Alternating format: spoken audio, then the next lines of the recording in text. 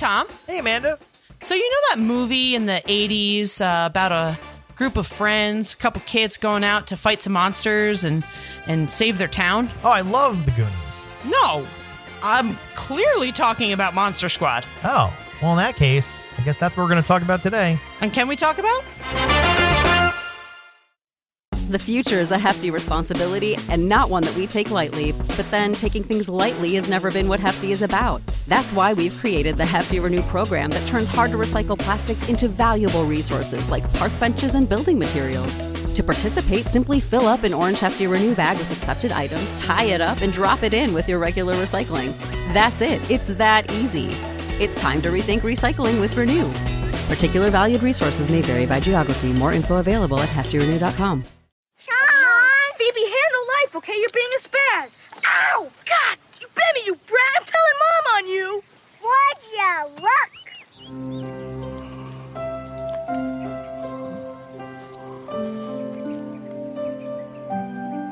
It's okay, you guys. He's friends with us. Come on, don't be chicken shit.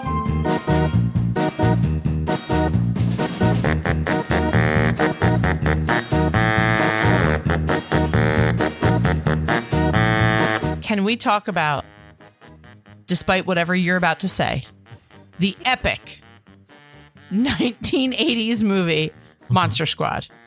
Yes, we can. I love your reaction because I watched it the other day for the first time. You've been stressing to me I need to see this movie, and I've been avoiding giving you any inkling of what I think of this movie, any thoughts.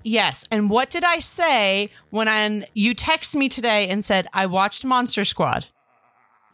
I was making you nervous because I still haven't been on. I said, I'm guessing you hated it because you did not text me at all while watching it. No, I was saving it all for the podcast. Okay. I didn't want to let nervous. anything on. And I do want to just jump this off by saying I had never seen Monster Squad up until probably, I don't know, when I started dating my fiance. So 13 years ago, 12 years ago, we were talking about our favorite Halloween movies. And he said, well, mine's definitely Monster Squad. And I was like, what the hell is that?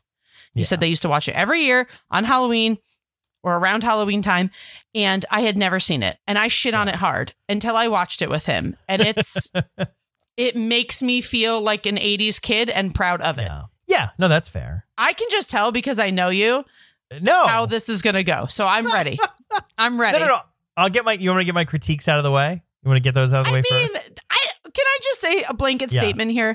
This is not, to me, a critiquable movie. Mm-hmm. This is meant to be a mess. This is not a cinematic masterpiece. All right. No, I understand. I had a theory about it. And then I did some research to figure out like where this movie came from. And which to me, that's actually really interesting. The movie was written by the guy who directed it, who is Fred Decker. And I'll get back to him in a second.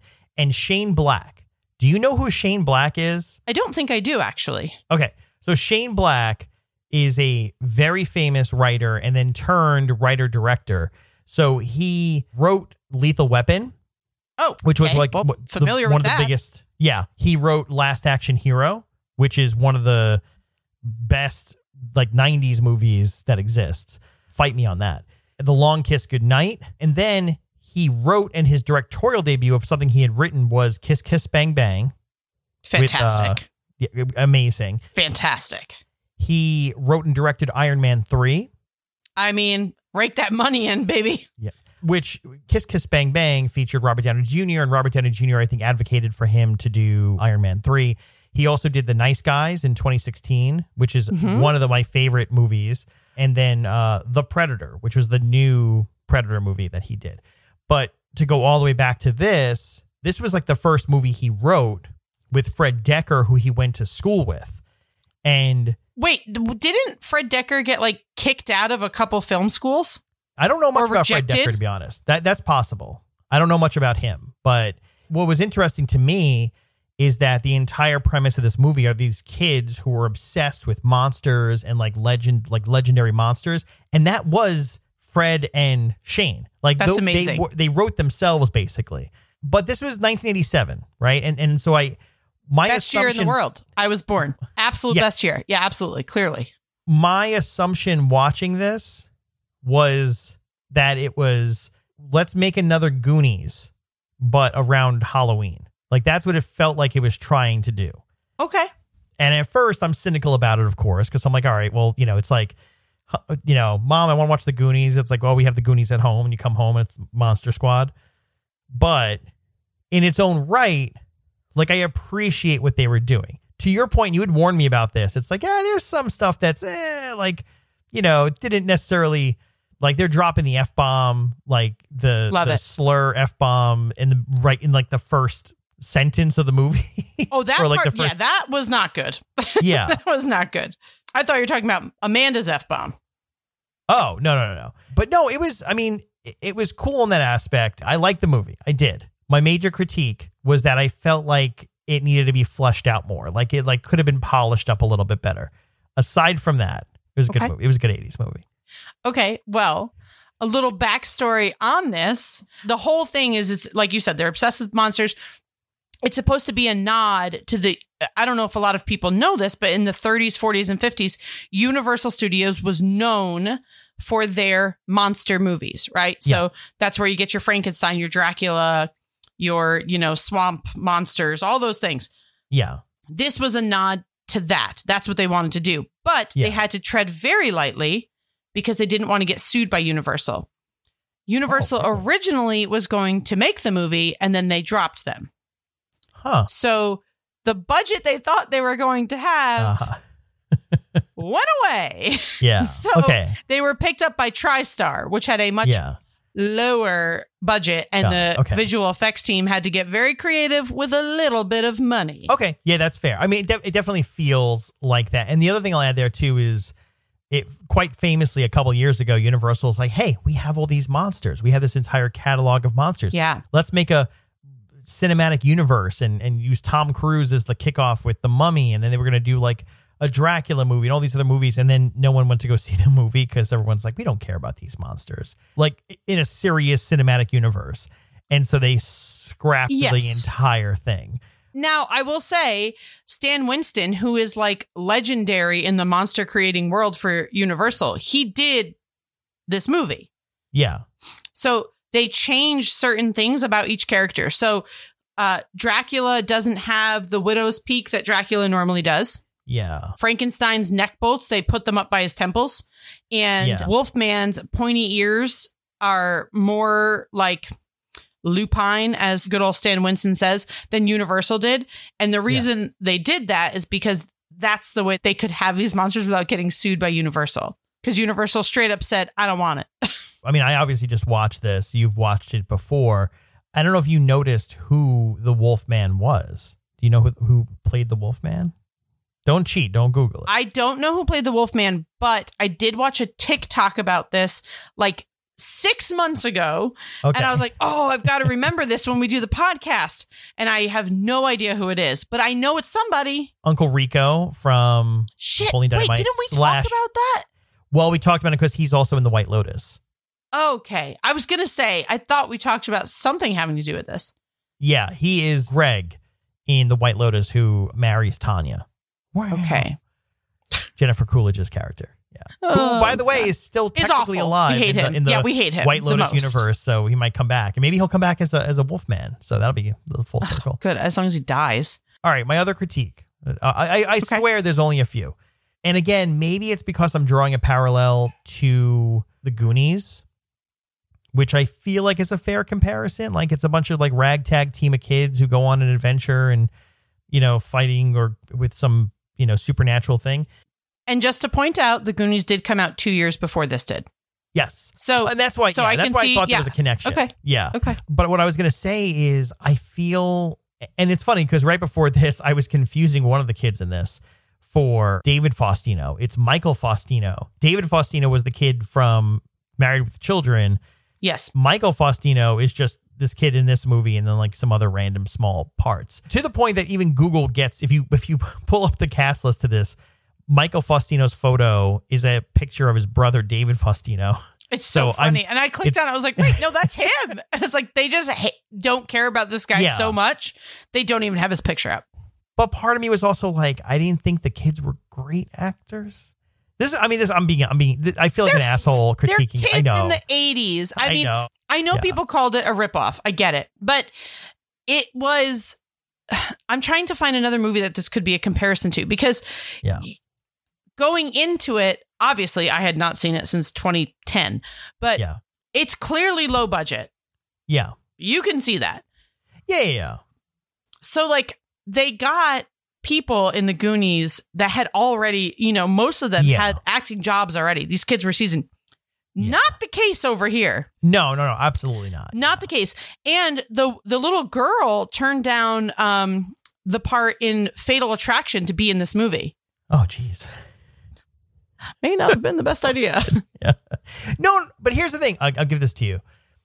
I love these types of movies that I think I've even said it here before. There aren't enough of these movies where it's like kids going on an adventure to go, fight a monster or go on an adventure or like whatever. Like we don't need a Goonies reboot, but I'm okay with other Goonies-esque movies of kids kind of running their own like little world, going on their own adventure, a la the Little Rascals, which I think is why I liked like the 90s reboot of the Little Rascals and things like that. So, I loved that. Yeah. By the way. So just for what it's worth. But to your point, you can tell this is low budget. But again, if you're a kid, it's a bunch of kids going on an adventure. And that's fun and cool. And like they're trying to uncover something. But I mean, look at the premise of it.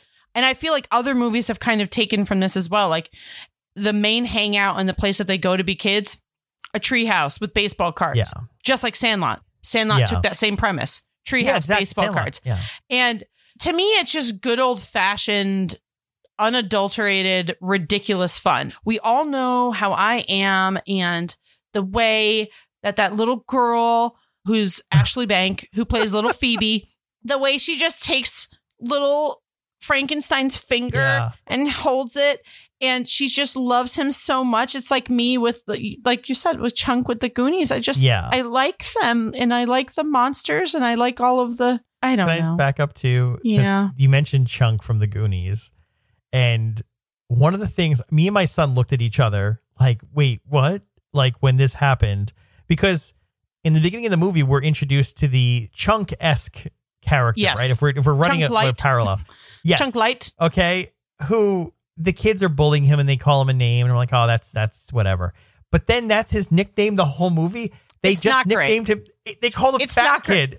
His nickname is Fat Kid. It's not great. But that was where I was like, it's not great, guys. That's where it's like, there's all these like little parallels to the Goonies you can kind of make, like the one kid whose dad is right? Because in the Goonies, Mikey, his dad works the museum, and that's the connection to that, right? And so here, there's monsters running about, and the main kid, his dad is the detective, right? He's the cop. And so it's like, all right, cool. Like there's like those little lines, those little parallels. And then there's there's the husky kid. And in the Goonies, it's Chunk. And here it's Fat Kid. Just Fat Kid. Well, I mean, also not great that the bad guy, very Home Alone-esque, very Goonies-esque. Yeah. The bad guy is like a creepy person that you find out is like, your biggest ally. And they just call him Scary German Guy. Yeah. And even he's literally credited as Scary German Guy. They never give him a name. They're just like, at least Fat Kid becomes Horace, and there's been a little revisionist history of like, oh, that was his character name the whole time. Are you kidding? His friends call him Fat Kid. Yeah. I really didn't know what to make of like the greaser kid either, who just shows up and wants to be their friend, but no, that's what you need. You need like the hot popular kid. It's the Josh Brolin. Duh. Yeah. Okay. Yeah, that's fair. You know what I mean? Yeah. You need the heartthrob. Duh. Yeah. Yeah. The hot guy who slums it with the young kids and helps them out, just like in Stranger Things. Oh, Stranger Things. You've got the hot popular guy who slums it with the younger kids to fight the crime and fight the monsters. I like that.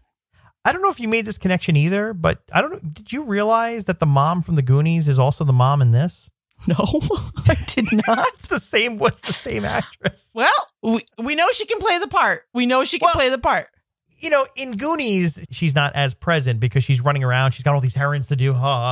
Consuela is following her around or whatever. The worst, yes. This, she's like, I don't know, on the verge of getting divorced. There's actually some really funny stuff that I think that you'll really appreciate. And I don't know if you saw this in your big studying. So the first scene of the movie that they had in mind, it was supposed to be, it does not exist, by the way. I'm just going to say this, but it was supposed to be in the initial script. There's Van Helsing storms Dracula's castle, and then Zeppelins and 100 men of horseback help fight Van Helsing. Okay. And in this sequence, when they priced it out, it would have been more than the budget of the original movie, the entire budget of the whole movie, just to do that. Just one scene. They said they were going to have 40 vampire brides riding horses. And Deckard was like, sorry, because that was Black's idea. Obviously, he wrote the movie. He's like, we can't make this. That's 5 minutes of the movie, and the budget's already $100 million if we just make it with that. So they had to obviously scrap that. But have you seen the people that were almost cast for certain parts? I just realized, too, we sort of glazed over everything. I want to just back up for 1 second. So I had never seen this movie before, and I don't think we've really explained what this movie is to anybody who hasn't seen it. It's kids fighting monsters. Okay. I think we covered it. I think we covered it. Yeah. We covered it. Well, the monsters are like the swamp monster. You've got Dracula, you've got Frankenstein, you've got a mummy, and you've got Wolfman. Yes. Who has nards, by the way. Right. And my son looked at me and he was like, I don't understand what's happening. No one does. So the beginning of the movie, we see a scene from years ago when they were trying to capture the monsters or something. And instead, I guess Van Helsing got captured. I kind of missed that part. Into like a little like amulet. And then we flash forward, and at some point, there is an airplane carrying all the monsters from Germany. Dracula. Well, I thought, but didn't he also have Frankenstein's monster with him too? I think it was just Dracula, but I'm going to watch it tomorrow, and I'll let you know. So Frankenstein's monster, I think, is there as well. It's just like a bunch of crates of things. That's what it was. Dracula is on there, and there's the crate of Frankenstein's monster, which goes into the lake. You're right. 100% correct. Yes, and he gets into a fight with, that guy. It's the Uncle Rico from Napoleon Dynamite on the plane, who's one of the pilots. The other pilot, by the way, did you notice who the other guy was? He's that guy who's like mob movies and stuff. I forget his name. No. David Proval. Am I saying his name right? I don't know. Let me look at his picture. He was in Shawshank Redemption. He was Richie Aprile on The Sopranos. So. Oh, I know who that is. Yes. Yeah. And so anyway, I don't think we ever see him again. But anyway, so then moving forward, so then all of a sudden Dracula has a plan to like sort of take over the world, or I don't know what. He needs to get the amulet. He has to get the amulet. He's got to take over the world, and he's got to get his allies. And these kids who are obsessed with monsters and Dracula and Frankenstein and all this other stuff, the crate and Dracula just happen to land in their town, while they also have their own like little treehouse club called the Monster Squad, which they only pen the name of their club during the events of the movie. Yeah. And so when Frankenstein comes out of his crate, he doesn't want to help Dracula. He's not a bad guy. Frankenstein's a big fat little sweetheart. He's the best. Yes. And he finds Phoebe, the little girl. Well, he's sent to kill them. They have a journal written in German of Van Helsing, and the kid has it because the dad has it. Yeah. And Dracula's like, go get the journal and kill the kids if you have to. And he goes, okay, master, and goes to do it. And then a little version of sees this tiny giant Amanda. monster. Mm-hmm. And she's like, want to be friends? And just hold his little finger. And he's like, friends. And then he's okay. It's so cute. It like makes me, I'm not even kidding. This is how my brain works. It makes me like cry and tear up every time I watch that part. I'm like, she sees the good in his heart. And then all the kids are afraid of him when they show up. And she's like, no, look, he's good. And then he's really good. He's their friend. Yeah. I don't remember what part it happens, but when she calls them chicken shits and says that he's their friend. She's like, come on, you little chicken shits. He's really nice. Or whatever she says. It's so friggin' funny. A lot of little kids cursing in this, which is fine. I love it. But it's not. I just love it. I know. By the way, can I just back up 1 second? Yes, another thing I mentioned, then I'll let you get to your thing that you've been trying to get to this whole time. I don't even know what I'm talking about, but go ahead. Mary Ellen Trainor. So the mother from Monster Squad, but also the mother from the Goonies. apparently, I didn't know this. She was married to Robert Zemeckis, who you may know because like he directed Forrest Gump. She was in Forrest Gump. Yeah, but like why? Man, she really slummed it before that, huh?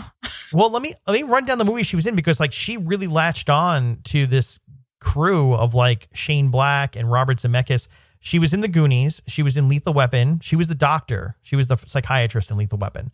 She was also in Monster Squad. She was in Die Hard. She was Gail Wallen. She was the anchor in Die Hard. She was in Scrooge. She was in Ghostbusters 2, Lethal Weapon 2, Back to the Future 2. She's one of the police officers that finds Jennifer in the alleyway and takes her home. Oh my God. The futuristic police. So she's in a bunch of stuff. All the other Lethal Weapons as well. Death Becomes Her. She was uncredited as Jenny's babysitter in Forrest Gump. She was the mother in Little Giants. One of the greatest movies of our generation. Fight me on it. She was in Freaky Friday. And then just to bring the room down, she passed away from pancreatic cancer in 2015. Well, she left behind a killer resume. Yeah.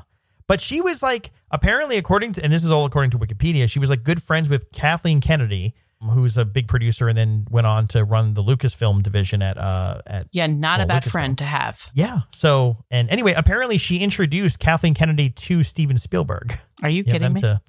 No. Well, thank you. Thank you for all of that.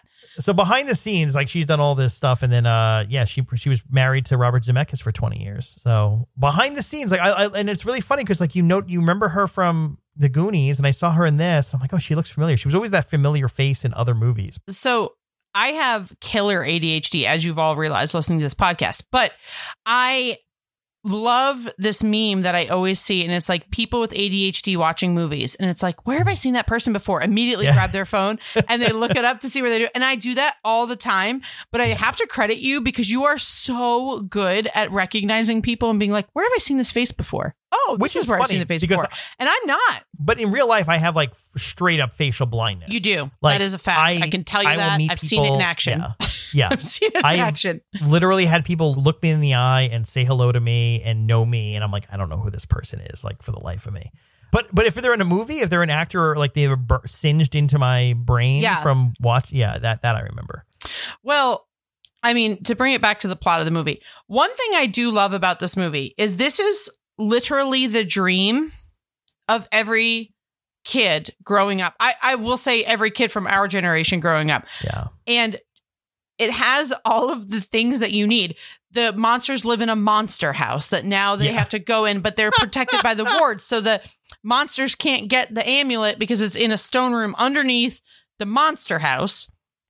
And like, that is a little kid. I can think of like, if there was an abandoned house in town, you know, in every 80s, 90s movie, you're like, that's where the monsters live. That's where the ghosts live. That's where the spooky stuff happens. And this movie like made that true.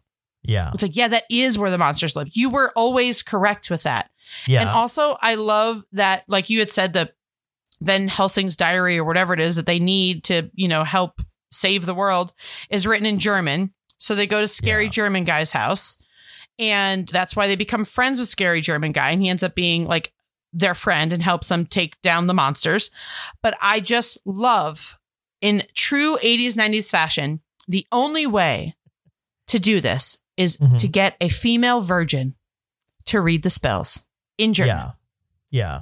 And they try to get Patrick's sister because that's the only virgin they know. And she does the spell and it doesn't work because she's like, oh, sorry, guys. I'm not a virgin anymore. But look at this. The whole town is burning around us. And now's the time I'm going to admit to Cop Dad, I'm not a virgin. Yeah. It was like so ridiculous. Well, it was funny, too, because she was like, that was with Steve, but that doesn't count. It's like, okay, no. Oh, my another gosh. virgin, anybody around here? And then you've got, it's like, oh, guess we're going to have to use the child. And the other thing, too, my son's sitting next to me watching this with me, and he goes, what's a virgin? And I just, without any context, I'm like, someone who's never had sex before. And just, I'm like, I'm leaving it at that. Like, we'll just let him figure it out. I don't know. Like, he'll have to ask further questions, but not now. We're watching a movie. And I don't know about you, but there's some, like, I get it when it's like a teenager or something. There's something about looking at like a 6-year-old, 4-year-old. Oh, no, she's like 4, not great, right? Guys. Not great. Where she's doing it with a stuffed animal in her hands. And the German just goes, like, oh, genius, she is a virgin. And I'm like, oh God, Jesus Christ. Like, can we not point at kids, like little kids, and say that, please? Like, it feels a little off. That's okay. Phoebe does it. She opens the portal, guys, and the scary German guy helps her read the German, and she does it in her tiny little voice, and then there's a big battle. Says goodbye. And she says goodbye to Frankenstein. Oh, it's so sad. I can't even think about it. I'm going to cry. I'm watching this tomorrow. I'm going to cry. Yeah. Well, the other thing, too, I didn't know this until literally just this moment, but did you know that the main kid who played Sean made a documentary about the movie in 2018? And it's called Wolfman's Got Nards. Shut up. That's like my favorite thing. I said, what did I say to you? I'm like, you have to watch it. You said it during this podcast. Yeah. Yes. We found out Wolfman's Got Nards. It's a whole documentary about the movie. Well, probably should have watched that before we recorded this episode. Sorry, friends. Yeah, it's got a bunch of people from the movie in it. So in my notes, though, I do just want to point this out. It says, I wrote down, Eugene sends a letter to the United States Army to help them fight the monsters. Yeah. And don't worry, guys. The general's so confused when he shows up with the United States Army to this small town. And then Sean, he comes forward and he gives a business card and he says, sorry, General. Like, he's like, here, this will explain everything. We're the Monster Squad. Yeah. Okay. Can there be one thing that I really critique in this? Because it's that. I mean, I can, but it's, to me, that's like, I'm not trying to meta this because it's, to me, you can't break it down. It's too wonderful. But I think they wrote this movie from the eyes of a kid who, if a little kid wrote this movie, he would think, oh, I've seen my dad give people business cards and it solves everything. It says. But it was written by Shane Black, right? Who in the same year wrote Lethal Weapon. So, and here's the thing. It's one of those things where it's like, take yourself back to the 80s. And maybe my hypothesis is still potentially true, right? Because to the point, I think, 2 years earlier, The Goonies came out, which meant, really, with the way film works, right? A year after The Goonies came out, they're filming this movie, which means around the same time that The Goonies came out, they're like wrapping up the script for this and finalizing the details to it. So it's one of those things where I'm like, did this start as a straight up kids movie? And then they're like, oh no, look, you can have a movie that's with kids, but it doesn't have to placate to kids. It doesn't have to be kiddie. It can be a little bit more like for all ages kind of thing, which I think the Goonies does that really well because it's a movie for kids, but also adults love it. And it's a fun adventure for all ages, And you look at this movie, instead of the entirety of the movie sort of like riding that line, I feel like there's like some parts that are like, oh, this is more adult. And there's other parts where it's like, oh, that's like a kid's movie kind of line. Sure. And him writing with like essentially like crayon, like, dear Army, the bad guys are here. Send everyone. And then put it in an envelope, have his dog lick the envelope and send it to the Army. And the Army shows up. Just like marches into town. But like if you were a little kid and you wrote a movie, that's exactly how it would go. And I will say that when Decker was thinking about doing this movie, before he had asked Black to come on and write it for him, he was talking about doing a reboot of The Little Rascals. Okay. And then he was also thinking about doing a reboot of Universal Monsters. Yeah. That's where we landed. And so it's kind of a combination of the two, right? So it's like a crossover of Little Rascals, a crossover of Universal Monsters. And then he said he watched Abbott and Costello meet Frankenstein and was like, oh, I can do this from a completely different perspective. Yeah. And I think that's what made him land here. And also, I will say that I know that it doesn't have great reviews and ratings, and that's fine because I think most 80s kids movies don't, Goonies being an exception. Yeah. What is it, like 5 on Rotten Tomatoes or something? It's like 50%. To be fair, I never looked at it. I mean, listen, it generated 2.9 million in its first week in the 80s. Yeah. It's not bad. Yeah. I mean, it went on to gross 3.8 million. And they spent $14 million making it. It has a cult following. Give it that. It does. I watched it the first time we went to Alamo Drafthouse and watched it with some friends, and it was so fun. Everyone in the audience was older, and it was just like going back to that being a little kid where you can turn your head off and just be a little kid in the 80s and like not talk about how awful the special effects are and how cringy moments are. You can just like appreciate it for what it is. Yeah. And also there's very good messages in that. And, you know, scary German guy, we learn he was a concentration camp prisoner. That's a little hard to understand. But that's what I mean. That's the stuff where like knowing Shane Black's kind of writing where like, it's like, oh, he was scary, but now he's not scary. And he's like translating this thing for us. And then as the kids leave, he like puts his hand up on the door frame, like just leaning up against it. And like the camera like tightens in on the tattoo of his like numbers from the concentration camp. And then just cuts away to like the next scene. And I'm just like, oh, Jesus Christ, that's really heavy. And like, really like, who is this movie for? I don't understand who this movie's for, but maybe that's the allure to it. And to be fair, I was reading a little bit more and I saw the comparison. Number one, the director, Fred Decker, said he had never even seen The Goonies when he made the movie. So if anything, it's one of those things of like, maybe it was a little bit of game of telephone.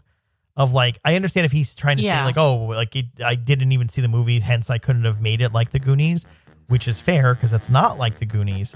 But it seems like there's like little elements of it that are very like, you know, closely compared, a la Chunk or Fat Kid, you know. But with that, I get that. But at the same time, too, like it's all over the place. The other movie I saw compared to here was The Lost Boys, which was a straight up R.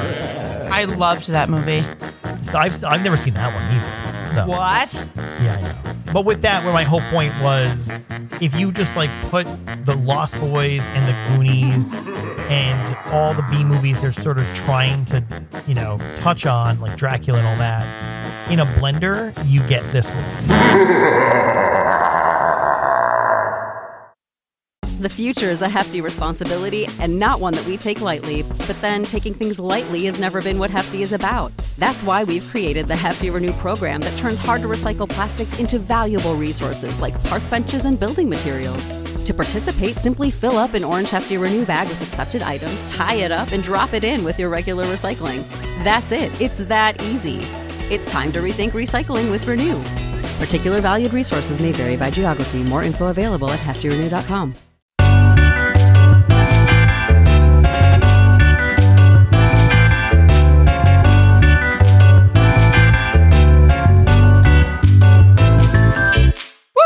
Was some drama on set. Decker brought on who at the time was his, I'm not going to say idol, but he brought someone on to help him. Okay. Because he had never done this before, right? So so he brought on Peter Hyams, who was a very big producer at the time for Universal, and they clashed the whole time. Mm-hmm. And Hyams wanted to fire Decker the first week. And with Hyams, he brought like all of his big team of, you know, cameramen and lighting, like everything that he was working with, and as well as the people doing the monsters. So it couldn't have happened without him, but they did not work well together. And then what ended up happening is at the end, they cut a lot of scenes, which makes certain things in there you can't really understand what's happening because you lose a chunk of like probably pretty important dialogue. Yeah. But Hyams was like, no, it can't be more than 90 minutes. 90 minutes is all we can do. 90 minutes, 90 minutes. And so they ended up cutting, I think they said like 13 or 23 minutes of the film that Decker says if we had put in, the movie would make a lot more sense, because you know, when they cut stuff and you just watch this fresh eyes, you can see where a conversation was happening. And then all of a sudden they're in another scene and there's no conclusion to the conversation. Well, I mean, that was one of my things, too, with the greaser kid, who's the cool kid, who rescues Fat Kid from being bullied. And it's sort of like never explained. Like, why does he come out of like nowhere, like help this kid and then just be like, I want to be in your club. And then just like want to. And then it's also explained like he's older than these other kids. So it's like, why does he want to hang out with these kids? Like, there's a lot of things that felt like it was missing and cut. Yeah. You can definitely feel it. So yeah, I see what you're saying there, because I can see that there's little missing pieces to the puzzle around here. Well, in 2008, Rob Cohen said the film rights were back on Paramount's desk to make a remake, and that he wanted nothing to do with it. And then in 2010, Michael Bay had signed on to produce it with Cohen to direct, and then Michael and Brian Gunn were going to write screenplay. Yeah. And then in 2014, it all went downhill. It just stopped. I was surprised that Fred Dekker really didn't do much after this. I mean, he did some small stuff here and there, and for what it's worth, right, sort of stuck to his guns and wrote what he was interested in. He wrote and directed a few episodes of Tales from the Crypt, which was a great anthology series. That's what made me a spooky, creepy kid. Is my parents went to bed, my mom worked nights, and I would stay up watching Tales of the Crypt because I was a sick kid who didn't go to elementary school, and I was like, I'm 7. Let's watch this at 4 a.m. No one will stop me. And then he wrote and directed with Frank Miller RoboCop 3, which the RoboCop series itself is so back and forth. Oh, did you ever see RoboCop? Yeah, of course I have. I can never pronounce his name properly, so please pardon me. But Paul Verhoeven, famously, he did RoboCop, he did Total Recall, he did Starship Troopers. RoboCop and Starship Troopers, both movies that aren't what they seem. On the surface, they look like they're fun, shoot 'em up. In reality, it's making a commentary on that kind of concept of, police state and RoboCop and Starship Troopers, just like the military industrial complex. And then they get misinterpreted by everybody, and they do sequels to those movies, which completely throw out, and they embrace the thing that he was sort of making fun of in the first place. I believe, if I remember correctly, RoboCop 3 was one of the better ones. Am I remembering that correctly? I hope I'm remembering. Well, I liked all of them, but also I'm a kid who grew up watching Charles Bronson and Jean-Claude Van Damme movies and Steven Seagal and thought they were masterpieces. So yeah. And then Frank Miller, who did, comic books, Frank Miller, co-wrote RoboCop 2 and then came on to do this one with Frank Dekker for 3. But I'll say he kept doing scary movies and stuck to that. A lot of unproduced things that he never got either credit for or just worked on a script or just didn't get produced. He tried to produce a Johnny Quest movie. I saw that, and he poured his heart and soul into that, and it was no go. I read somewhere else too. I think him and Shane Black tried to do that together at some point, if I'm not mistaken. So I don't know if that was that project or something earlier. Well, I've got something to make you really sad. Oh no. The actor Brent Chalem, he died, who played Fat Kid. He died from pneumonia at 22.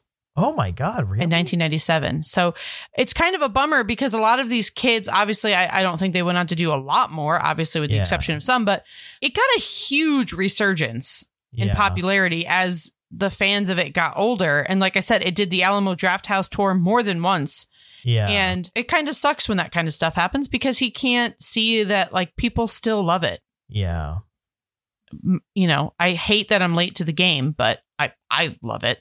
Of pneumonia? That's insane. Of pneumonia. I know. That's such you have died of dysentery. Yeah. Oregon Trail.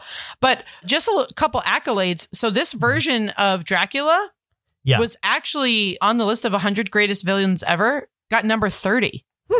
And Liam Neeson almost was Dracula.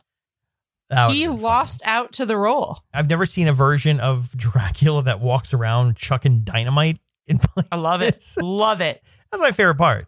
There was also apparently a fight that they were going to do where Dracula had a fight with Van Helsing using a machine gun. So that would have been... Van Helsing was going to have a machine gun? That would have been incredible. Could you imagine, though? Just watch. If that had happened, would that have been to you I can't do this? I mean, I feel like that would have been way over the top. I mean, that would have been there's a lot over the top in this movie in general, but which is okay. Again, I think it's how you view it. If it's viewed as it's a fun kid movie versus, whatever. I need a name for it, but whatever the category of a Goonies movie is, where it's sort of for kids, but also for adults kind of thing. I mean, the other thing, too, that got me, I will say, the one thing I was like, oh, what am I watching here? This it almost lost me was the random montage in the middle of the movie. Because, hear me out for 1 second. like usually for movies like this, there's like a lead up of like, oh man, we got to take them down. We got to do this. We got to do that. And to your point, again, a lot of stuff had been cut out. So maybe there was this scene, but there was never a lead up to like, all right, let's do this. We got to prepare for this battle we're going to have tonight, or we're going to go after the monster or whatever. And then it just randomly cuts to a music montage, very 80s music. And then the one kid's making business cards. And then the I keep calling him the greaser kid. I forgot the character's name. Is it Rudy? Yeah. Ryan, played by Ryan Lambert. Is that the one? Is it Rudy or Eugene? I don't know which one it is. He's the only one actually making weapons, right? He's in shop class making wooden stakes and silver bullets and all these other things. Give him a lot of credit. He was the OG in that team. They couldn't have done it without him. I agree. And I'm just going to say a couple of things that I learned about this movie that make me love it even more. So the little girl, Ashley Bank, that plays Phoebe, clearly my favorite character because I identified with her the most. With her immediately, didn't you? Absolutely. You know the part where Dracula like picks her up and she screams? That was real. They made like she didn't know that was going to happen. They wanted to have like a real response. Also, Frankenstein and Dracula never, ever, ever were out of costume or out of character in front of the kids. Ever. Okay. Yeah, that's a fair. Yeah, they wanted the kids to see them in full makeup. But if the guy that played Dracula was ever around Ashley Banks, he never would have Offset. He wouldn't have his red contact lenses or his fangs in.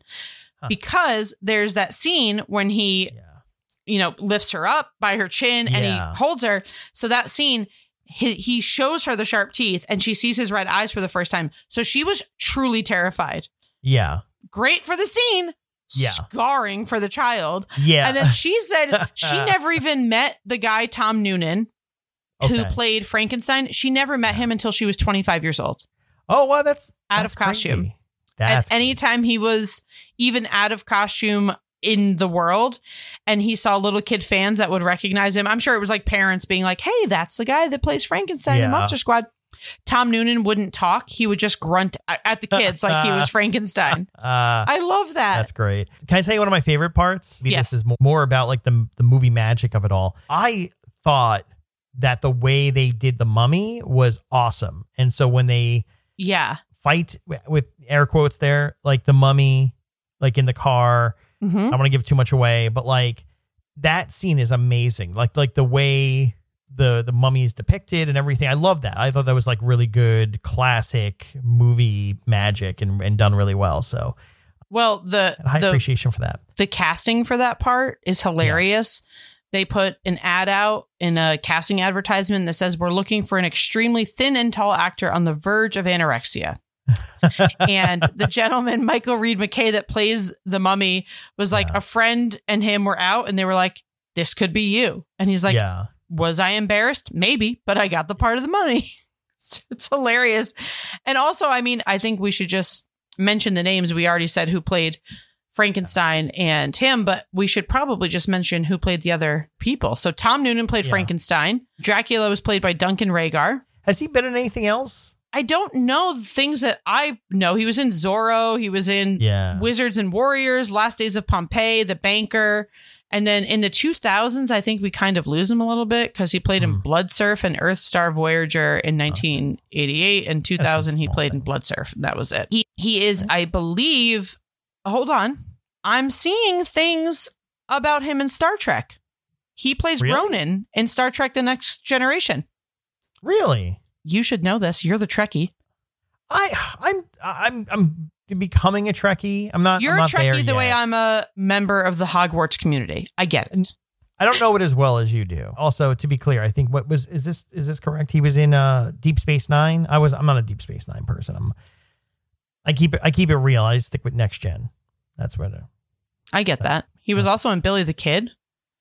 Oh my God. He was in some things that I know. I will say, I feel like it unlocked a memory because you mentioned he was in Zorro.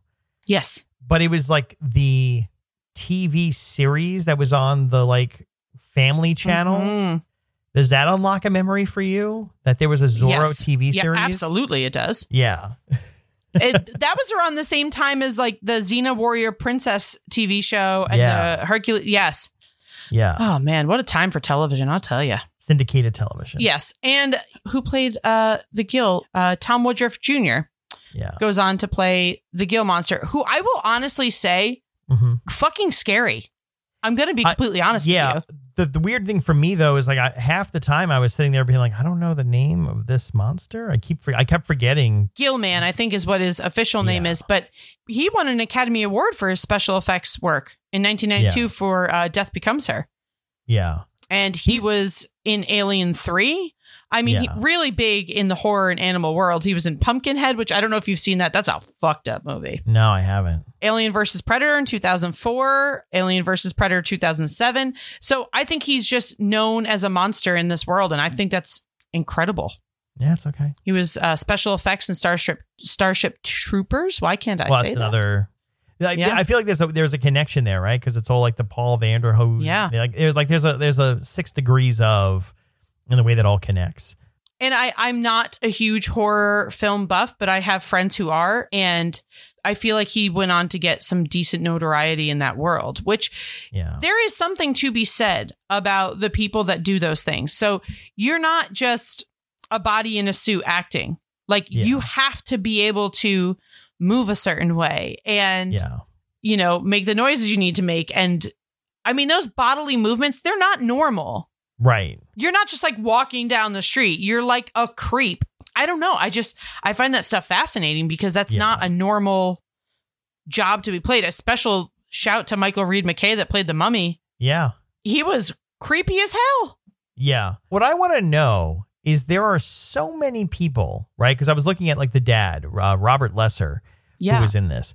And he, like the wife, was also in Die Hard. There are so many people connected to like Die Hard and like Starship Troopers and the Paul Vanderhoof, movies. Like, I don't know what the connection is here, but like, it's always interesting to me. Like, there's a thread. Like, was it Mary Ellen Trainor who's like, oh, like, you got to bring along the guy who played my husband in Monster Squad, which for a movie full of people that like, again, we said like the kids are pretty much like, this is pretty much what they did. And they didn't really pop up elsewhere.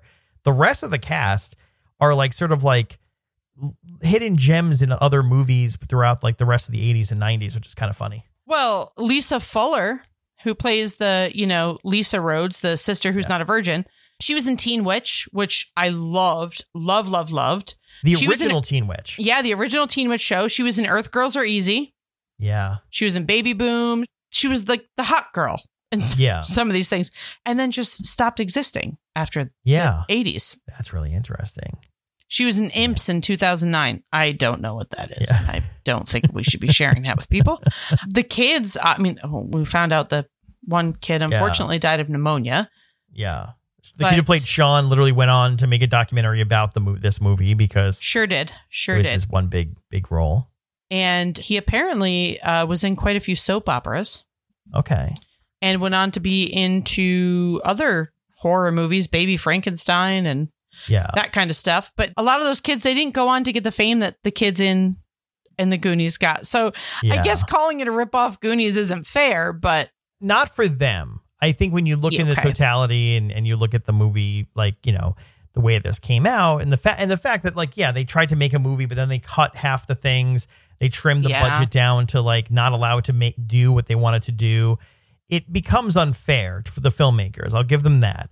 It's what they made of it is fun. And again, I think it goes to your personality too. Like just how you are with like there's the big ugly monster and it has a kind heart and you're just like, oh, I want to rescue that thing. You are to this movie as well, where it's. And I misspoke earlier. I said that it was the way I was with Chunk in the Goonies, who I also love, but I meant Sloth. So everyone knows what I meant. Yeah. You're like that with a lot of things in life in general, where like you're like, it's kind of annoying for people, and I feel bad because we'll be out doing things, and someone's just a straight up asshole to us, or just being a piece of shit, and I'm like, oh, but he could have a bad home life. Oh, but she's got a good heart. I wish I could not be like that. You would rescue every 3-legged dog. We actually, to be clear, outside our studio. Oh my gosh. We walked outside. I got so emotional. You saw a 3-legged dog. And there's something to your personality where it's not about rescuing every dog in the world. It's the ones that aren't as loved as the others. because it has 3 legs. I just want to hold it and tell it it's okay. Oh, It's a dog. He doesn't know he's not loved as much as the cute puppy. Peter, what? We should stop talking about this before I cry. By the way, did you know that Gary German guy, I mean, you know, he was up in your neck of the woods, but he died in Woodstock, New York. Oh, I love Woodstock. Great town. Sorry for him, but can we just talk about a couple things? Yes, we can. Sorry, Scary German guy's dead. Yeah, I was going to say, yeah, sorry. That was all I had. He didn't really do much. Wait, hold on. Yeah. That's my emotion to that, but I almost started crying thinking about the 3-legged dog that walked by the studio. Let's just talk about that for a second. So, you know, right before the credits roll and Sean, played by Andre Gower, who's like, you know, the victorious kid. So they've just taken down the monsters. So he looks in the camera lens and he says, "We are the Monster Squad." I love it. Yeah. I love it. For you, you're probably like, that's so corny. Yeah. But I love that in the fun facts, 2 things. Number 1, Decker told him, you got to do this like Clint Eastwood. Just look in the camera and do it like Clint. That's literally what he told this child, because he wanted it to sound cool without getting campy. I don't think that worked. I still loved it. But this was only in the movie theaters for 2 weeks before it got pulled. Sorry. Come on. But then once it hit video rentals and cable, it blew up again. 2 weeks? Yeah. Are you for serious? Wait, this is one of our fun favorite things to do. What else came out the weekend that this came out? Because sometimes it's not fair. Man. Okay. Let's take a look. We're going to dive down this rabbit hole. While you pull that up, though, I'll save this a little bit. So apparently you mentioned a lot of stuff had been cut out, right? Yes. This was on TV. This is the other thing that confused me is I said, you and I both grew up on cable television. So most of the stuff that we know is from cable TV. This was on cable TV. Apparently TNT used to show this movie in the 90s. On the TV version, there are additional scenes that were cut from theatrical version. In the opening scene, immediately following the opening title, one of Van Helsing's men fights off one of the vampire women and accidentally pulls the stake out of Dracula's chest, resurrecting the Count. So I guess in that they do stab the Count, and it's like, oh, okay, he should be dead. And this explains why he's not dead, because the stake was pulled out. There is more of a comedy routine between the 2 pilots that were flying with the Dracula and Frankenstein coffin thing. Okay. Probably to that Abbott and Costello thing that you were talking about before. Yep. Decker was probably trying to do a little bit to that. There's a scene with Phoebe and her mother in the kitchen. The mother tells Phoebe to go watch her favorite TV show, but Phoebe says her PTA won't let her on the grounds it contains too much sex, which leads her mother to retort under her breath, "We could use a little sex in this house." Jesus Christ. Mom. I don't understand. Mom. You know what's funny? Again, I know they were trying to be different, and apparently he hadn't seen the Goonies, whereas in that one, you know, the parents are battling with losing their house. In this, the parents are battling with divorce. Yeah, you know what? It's a bit triggering, as the kids say these days. Yeah, and literally you hear like them arguing in the other room, like she's mad at the husband for working too much, and he's a police officer, and he's explaining about how he's getting called about mummies being being lost from a museum. And it's like a really big problem. He's like, oh, God, I got to go in. These monsters are taking over the town. Yeah. Sorry, we're about to get divorced and you want to bang everyone else. There's an extended scene where the boys are discussing whether or not they know what a virgin is, leading them to ask Rudy if he knows any. When the boys and Frankenstein go to the mansion to retrieve the amulet, there is an additional scene showing them approaching the house where Horace expresses his fear, which I thought in the version I saw he did, where he kept like going on like a tangent about why they shouldn't go in. But maybe, I don't know, maybe that wasn't in the other cut. And then a scene of Rudy putting his arm around Patrick's sister to her disgust as they observe the carnage following the movie's finale. So Rudy tries hitting on Patrick's sister, and she is not Get it, Rudy? It. I know. Good for him. I'm just saying, he's a little heartthrob. I mean, he did try to blackmail her with like, you know, nude photos of her. So yeah, not great. Not a great move. Yeah, acceptable in the 80s. It was as Calvin Harris puts it, it was acceptable in the 80s. Well, they were up against some bad shit. So okay, what are we at? The week before, The Lost Boys came out. Okay, the same, and then Masters of the Universe came out. I'm sorry, 2 weeks before Lost Boys came out. The week before Masters of the Universe came out, and so did Stakeout. Okay. Then Monster Squad, and then the same weekend as Monster Squad, Can't Buy Me Love, the same day, Can't Buy Me Love was released. And so, as well as the Garbage Pail Kids movie, and they beat that out. So that's I guess good. That's easy. And Back to the Beach, which I don't know what that is, but that came out at the same time. Yeah. And they just beat out the Care Bears Adventure in Wonderland. So they got that going for them. But the Lost Boys, I think, really killed them. Yeah. And The Living Daylights also came out. And RoboCop came out 2 weeks before that. They were not at a good time. This was bad. Superman 4, RoboCop, La Bamba. Great movie. Tom, it gets worse. Hold on. No. It gets worse. The weekend after. Mm-hmm. This is late summer 87, by the way. Yeah. The weekend after, Dirty Dancing and Apocalypse Now did a re-release. And Dirty Dancing came out. They were done. It's game over. And that's when they got pulled. That's the weekend they got pulled. Jesus Christ. Also, what's really weird is, according to IMDb, this was an HBO production, but I do not ever remember seeing this on HBO.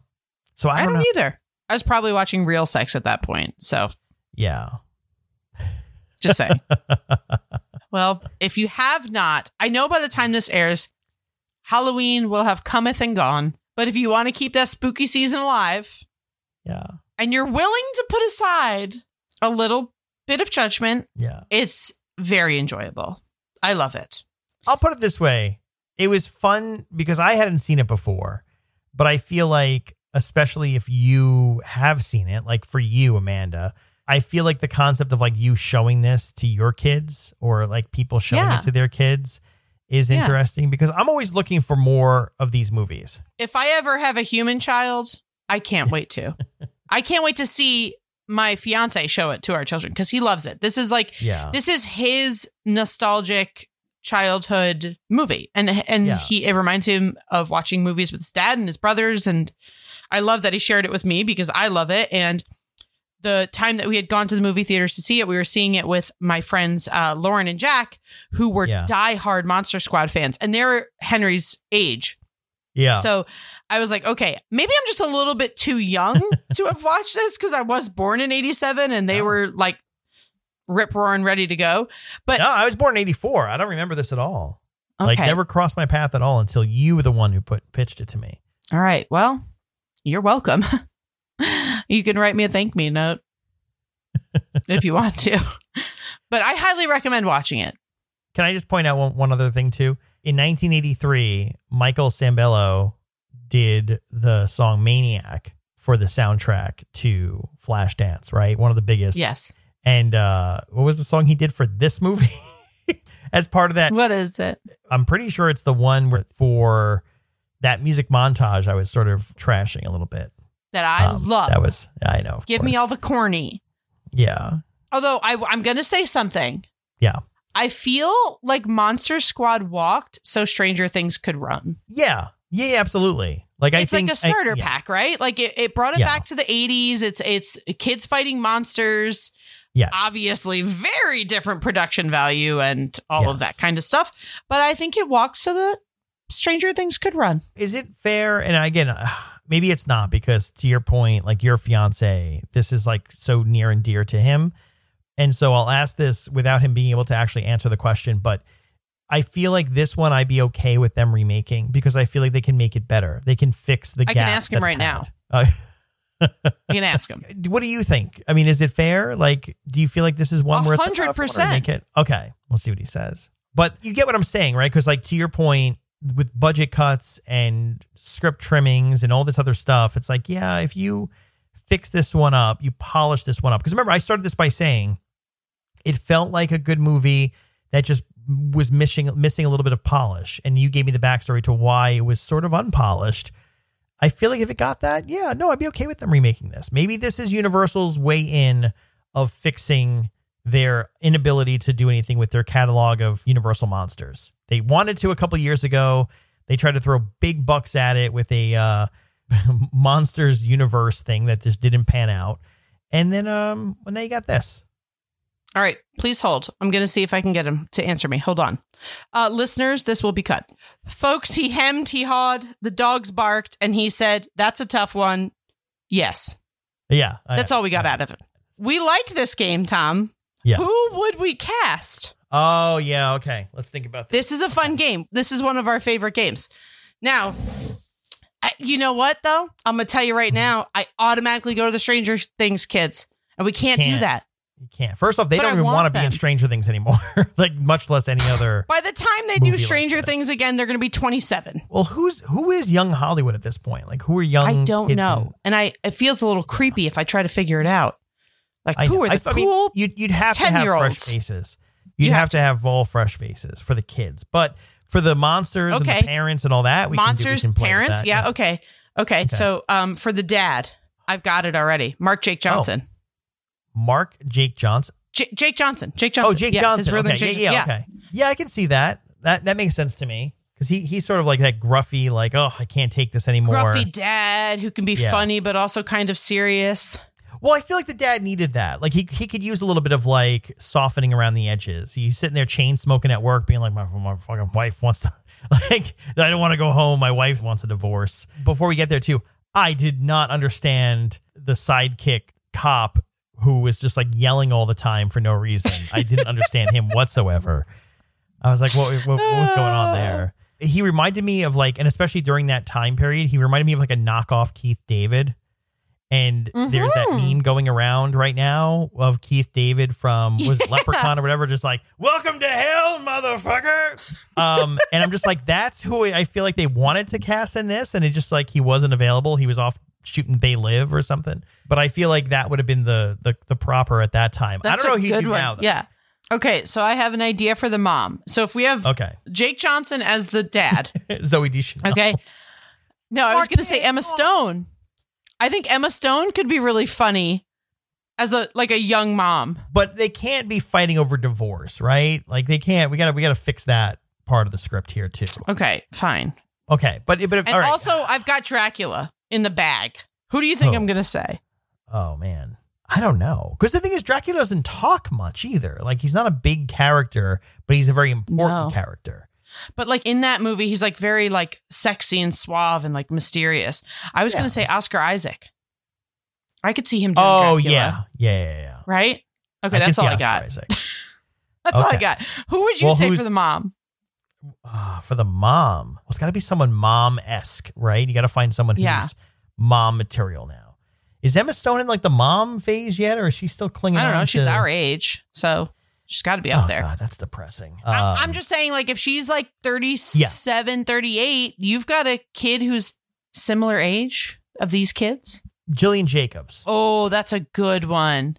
That's a really good one. And I love her. Oh, that's really good because she can be kind of trashy, angry and smoke a cigarette. And like, yeah. I like that. But also because I think the scene that stuck out for me from the original was when the mom is screaming when Dracula is literally holding her daughter up by the neck. That's my pick there. We got to figure out Frankenstein's monster. I feel like that's the major one here. Who's tall enough? I mean, the guy who played him originally tall? Probably can come back still. He can come back. Oh, you know who's tall in real life? And now I'm just pulling people from the cast of Community at this point. I knew exactly what you were going to say, Joel McHale. Yeah. I knew it. Because I have a picture with him and he's like 7 feet tall. Yeah, he's very tall. I was going to say Joel McHale. You know who else I was going to say? Who? Conan O'Brien.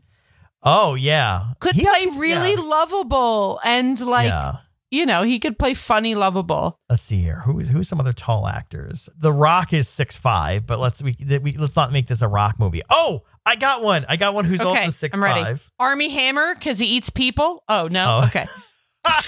Because he is 6'5". Who did Sophie Vergara's last husband? Joe Manganiello. Yeah. Is it too small of a part for him? I mean, I feel like he couldn't put on that much makeup to make him. I mean, maybe that's not the right fit though. Who we got? Who else? Jeff Goldblum. Jeff Goldblum. He's 6'4".